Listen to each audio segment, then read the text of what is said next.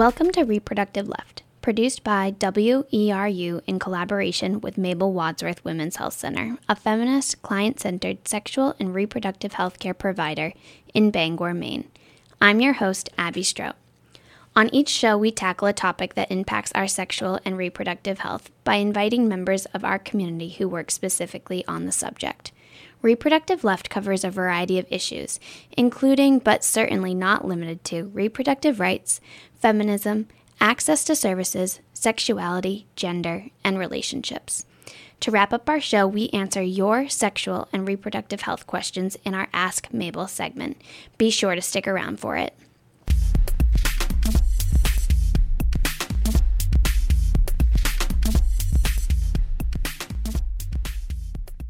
Good afternoon, and thanks for listening. On today's show, my guest, Bundy Boyd, discusses her latest play called An Inner Voice, about Margaret Sanger's fight in the 20th century for access to birth control information for all women. Bundy Boyd is a writer, pianist, and composer living in Penobscot. She has published short stories and essays in diverse anthologies and magazines. Her original music has been performed in churches, schools, and on television. She's the author of 4 plays with music about 19th and 20th century women. I won't go into much detail about Margaret Sanger in this introduction, since Bundy will explain who she is and why she chose to write a play about her. But I wanted to let you know about an article I came across as I was doing research for this interview.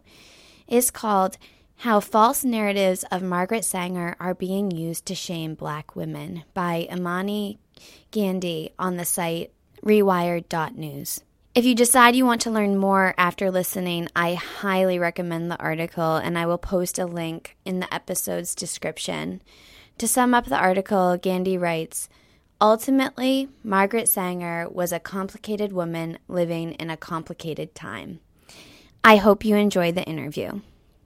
Hi, Bundy. Welcome to Reproductive Left. Thank you so much for being on the show with me today. Hi, Abby. I'm just really pleased to be here, and thank you so much for the invitation. So we'll get right to it, just starting by asking you, who was Margaret Sanger? She was probably the most important reformer of the 20th century. She led the charge to gain access to birth control information for all women. And Sanger was born in Corning, New York in 1879, the 6th child of 11 children. Her mother, Anne Higgins, was constantly nursing babies and had tuberculosis besides. She died at the age of 50.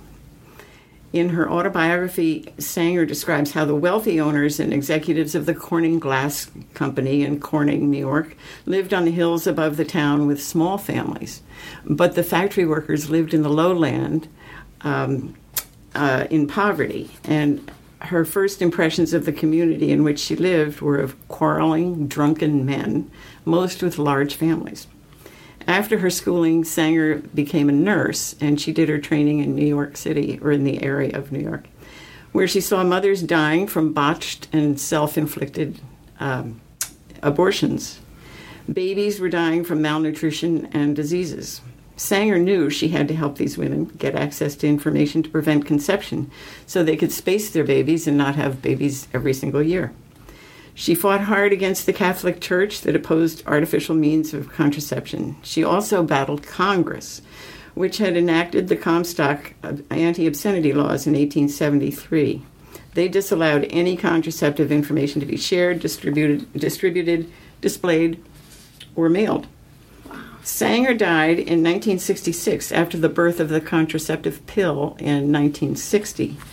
In fact, she was called the mother of the pill because she had urged the medical and scientific communities to come up with a safe, easy, and effective contraceptive pill. And for any woman on the pill today, she can thank Margaret Sanger. Well, she sounds like certainly an interesting woman. And you have an incredible play that you wrote about her life. Can you tell us and our listeners why you decided to write that play? Yeah, it's kind of an interesting story. I've written a number of plays with original music. I'm a composer, too, over the last 30 years. One was about Harriet Tubman and her flights to freedom. and another was about the life and times of Harriet Jacobs, the author of Incidents in the Life of a Slave Girl, first published in 1861 and still available today. In the early 1990s, I was telling an acquaintance about my slave plays. He suggested that the next play I do should be about Margaret Sanger. Well, I thanked him very much for the idea, and I rushed in my house to go to the World Book and find out who Margaret Sanger was. I was bowled over by her dedication to fighting for access to birth control information for all women. I wrote the play, and by now it's gone through several titles, 3 or 4, and many, many revisions. Finally, I have a manuscript that I really like, entitled An Inner Voice. Sanger said, and I quote, "All my life, I have acted on an inner voice, and when that speaks to me, it speaks wisely and never fails me," unquote. She helped millions of women to space their babies. At some point in my life, I thought I wanted to have 6 children. When my 2 sons were born very close in age, I decided 2 were plenty for us. Thank goodness I did, because it allowed me to have a life of my own. People have mixed feelings about Margaret Sanger. What would you say the biggest misconceptions are about her and what she's done? Sanger opened a clinic in Harlem in the 1920s when the area was feeling the first effects of the Depression. There was high unemployment there. There was venereal disease. And maternal and infant mortality were far more common in that area.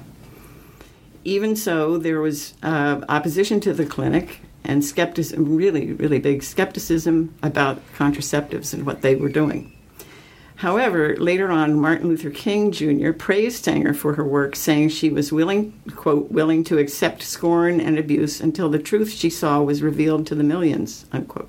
Jonas Salk, the medical scientist, wrote that, quote, "Population growth, when uncontrolled, is like a disease. The cure must come from within the family of humankind. Sanger foresaw the danger and suggested a way," unquote. A common misconception is that she was a proponent of abortion. She would have been happy if all methods of birth control were 100% effective. So she was not really pro-abortion. She just thought that birth control would avoid abortion. I find that interesting. So now she's considered the founder of Planned Parenthood, which is one of the largest abortion providers in the United States. But I had just read that she actually herself was against abortion. Contraceptives are not 100% effective, and people sometimes forget. So I think if she were alive today, she would say that abortion should be legal and safe. So why was Margaret Sanger so controversial? We'll start with that one. Why was she?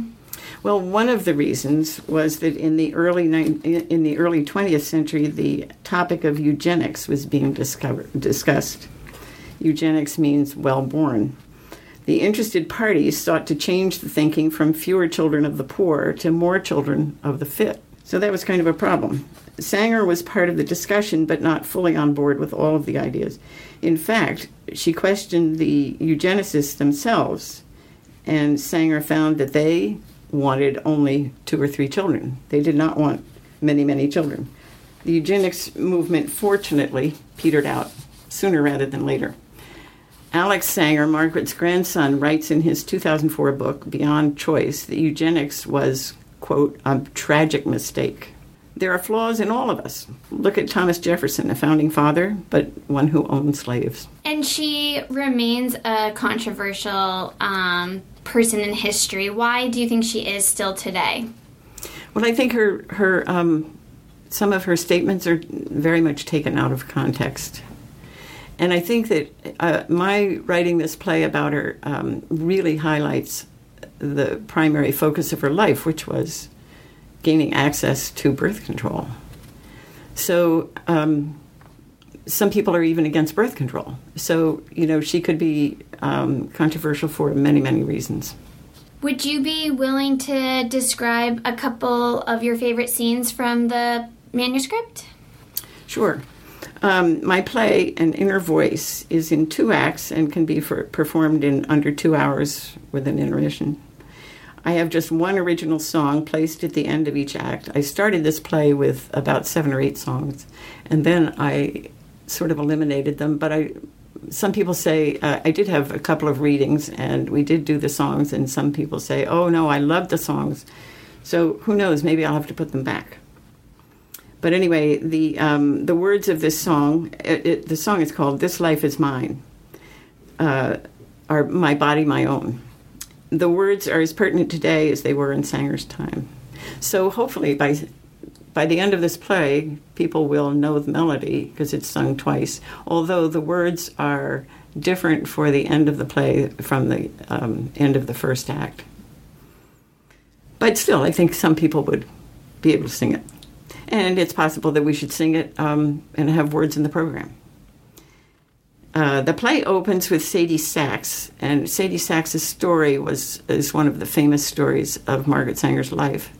Some people say that it wasn't altogether true, but it was a compilation of a lot of different cases that she might have seen. Well, it's a pretty powerful story, so I opened the play with it. And Sadie Sachs is suffering from the effects of a self-induced abortion. When she asks how she can prevent another baby coming, the doctor tells her that Jake should go sleep on the roof. And if he knew any methods of contraception, he wasn't allowed to tell her. So she's desperate, and she asks Margaret Sanger if she knows any methods, and at that point Margaret Sanger doesn't, except for withdrawal and condoms. And the rhythm method.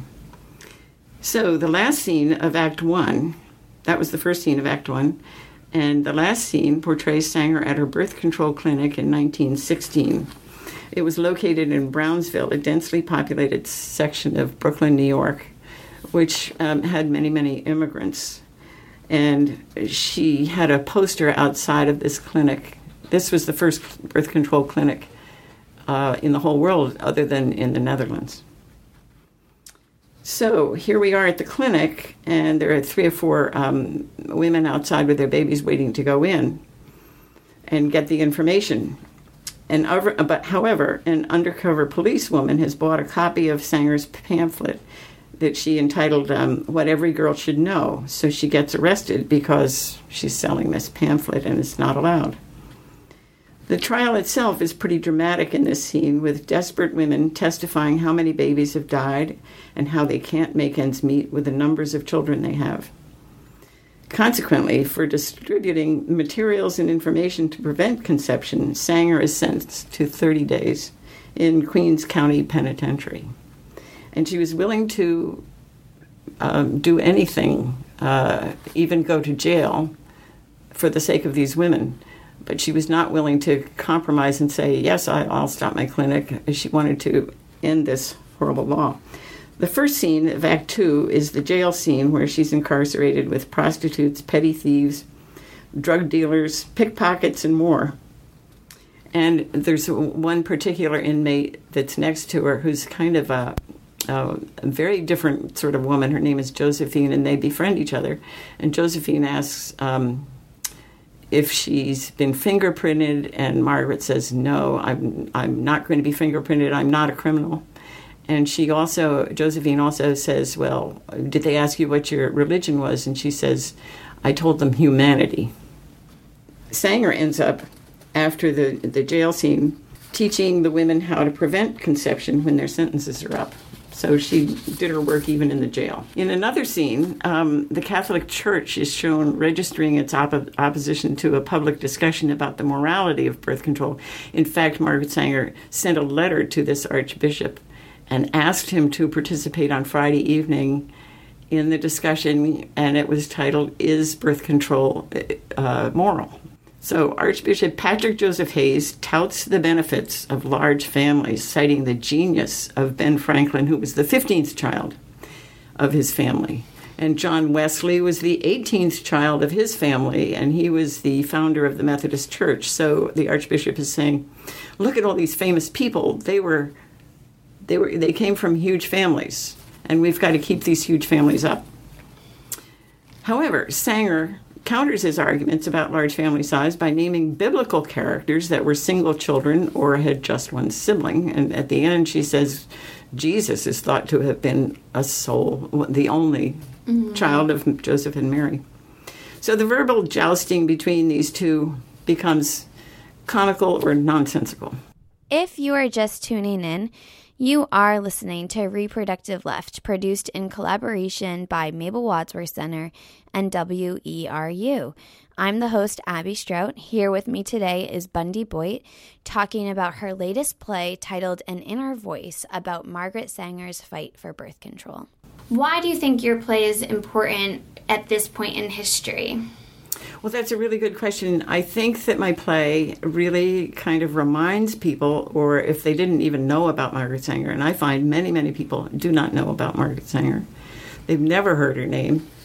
And I sort of expect people to know her name, but then again, I didn't a few years ago. So I think it reminds us all that the fight for access to birth control was really long and really fierce.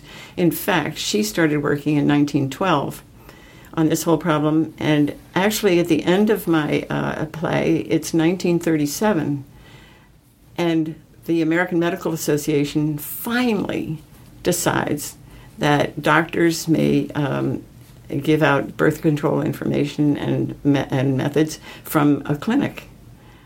And that's only 2 years before my sister was born. It's very recent history. Yeah. So we absolutely cannot go back. I just think that we must all be reminded that the reproductive rights we enjoy were very, very hard won. And congressmen today are trying to put more and more laws, as you say, in place to restrict reproductive choice. But women really all around the world must have access to all aspects of reproductive health in order to support their families in the best way possible. They are in the workplace to stay. Women are in the workplace to stay. And and their needs as mothers, caregivers, and breadwinners must be embraced, not challenged. Reproductive health is a really important global issue. Organizations such as International Planned Parenthood and Pathfinder International are making great strides in emerging countries. In fact, my daughter-in-law is Kate Stuckey. She grew up in Blue Hill, and she works for Pathfinder, and she just recently returned from a trip to Bangladesh to review the programs there and see how they're working. She had an extraordinary trip.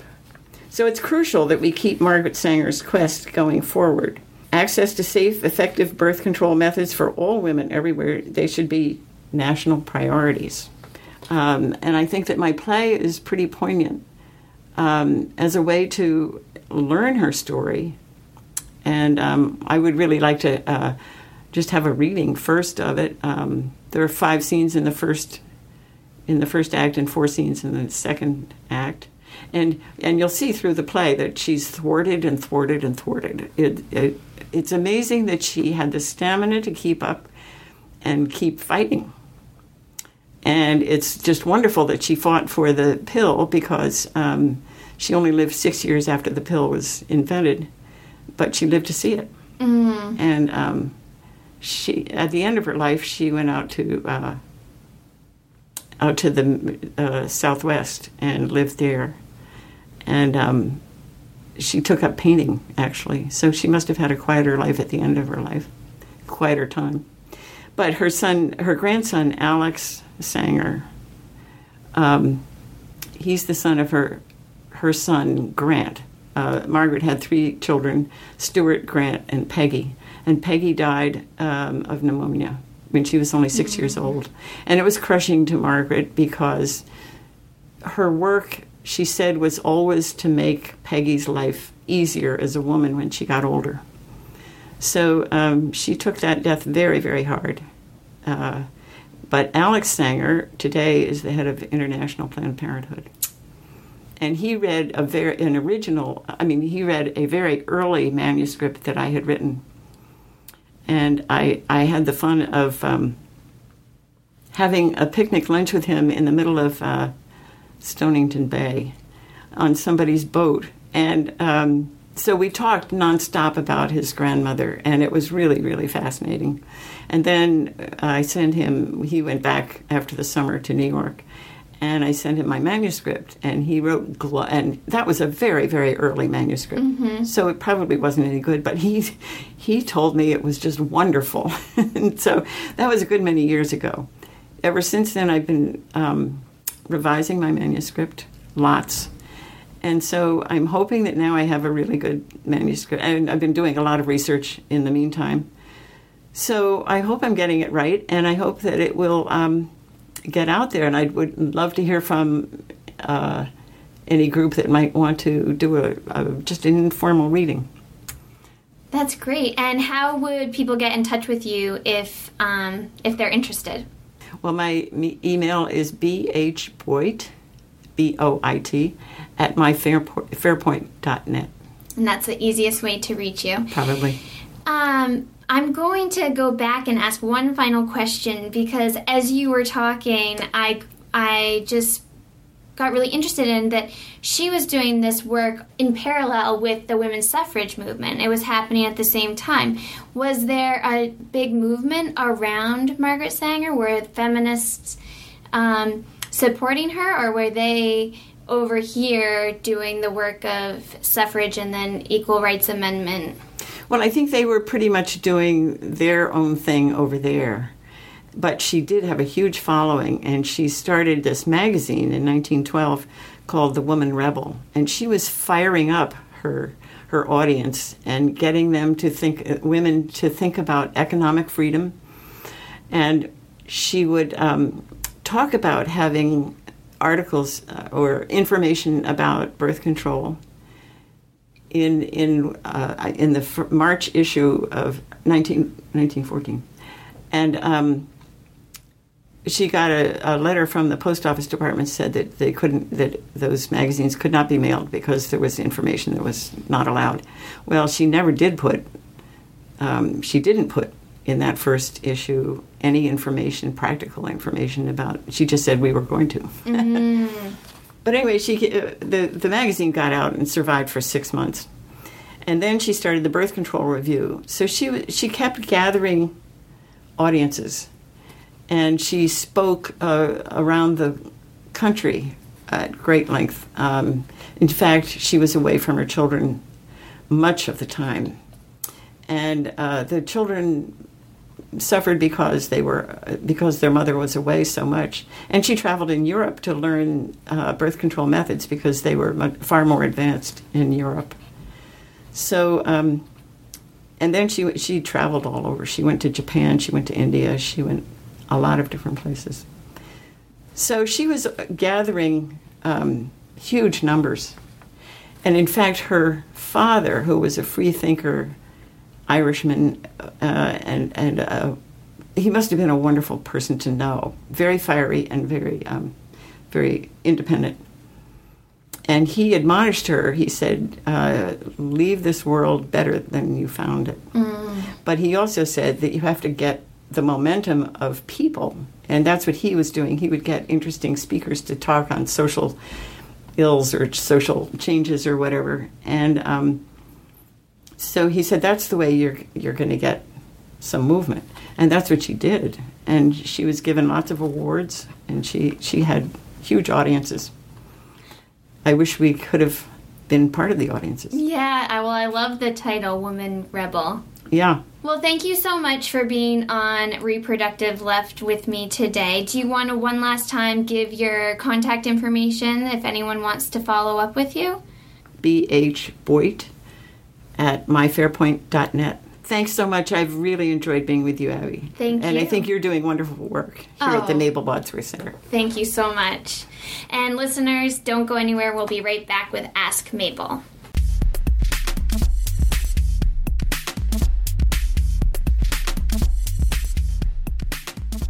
You are listening to Reproductive Left, and now we are on to our Ask Mabel segment with nurse practitioner Terry Marley DeRozier.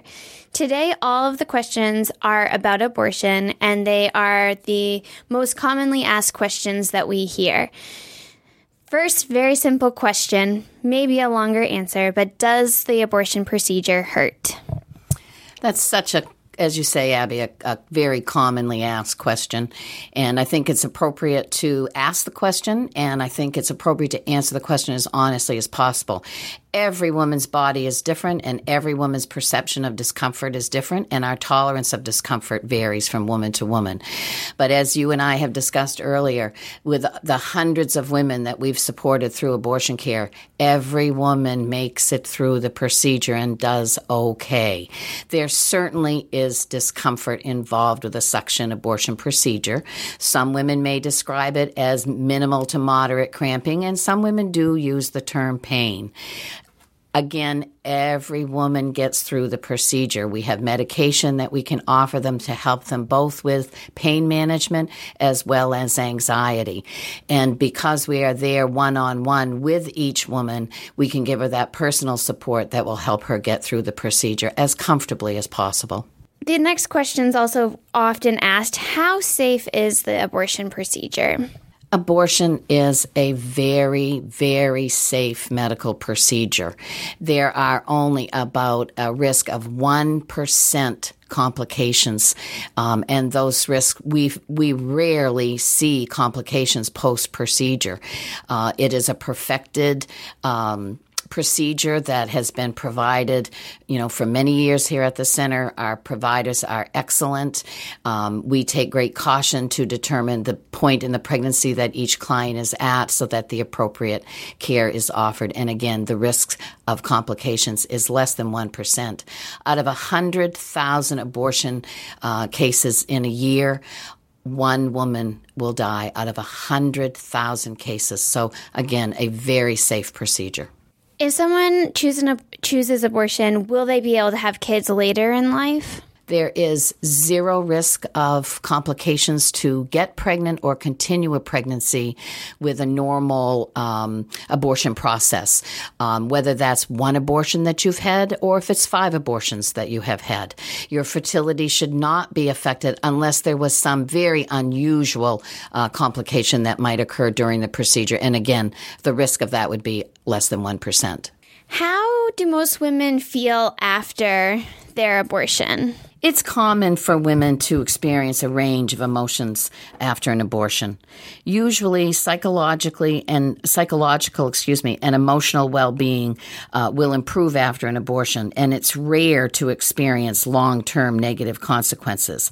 However, for some women, abortion may not be so straightforward, and they may have difficulty coping with their decision.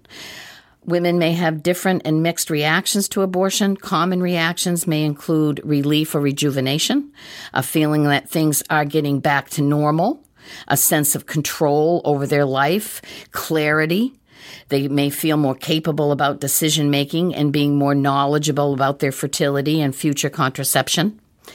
Some women find that their relationships are actually strengthened as a result of their abortion experience, and many women will say, I do not have regrets at all. If the decision, though, was very difficult for the woman, she may have feelings of sadness and anger, disappointment, shame or guilt, regret, and loss, or she may actually feel grief. It's important that women examine their own circumstances and beliefs before choosing an abortion. It may be helpful for them to read stories from other women about their experiences of choosing to have an abortion. Great. Thank you so much. You were just listening to Ask Mabel with nurse practitioner Terry Marley DeRozier.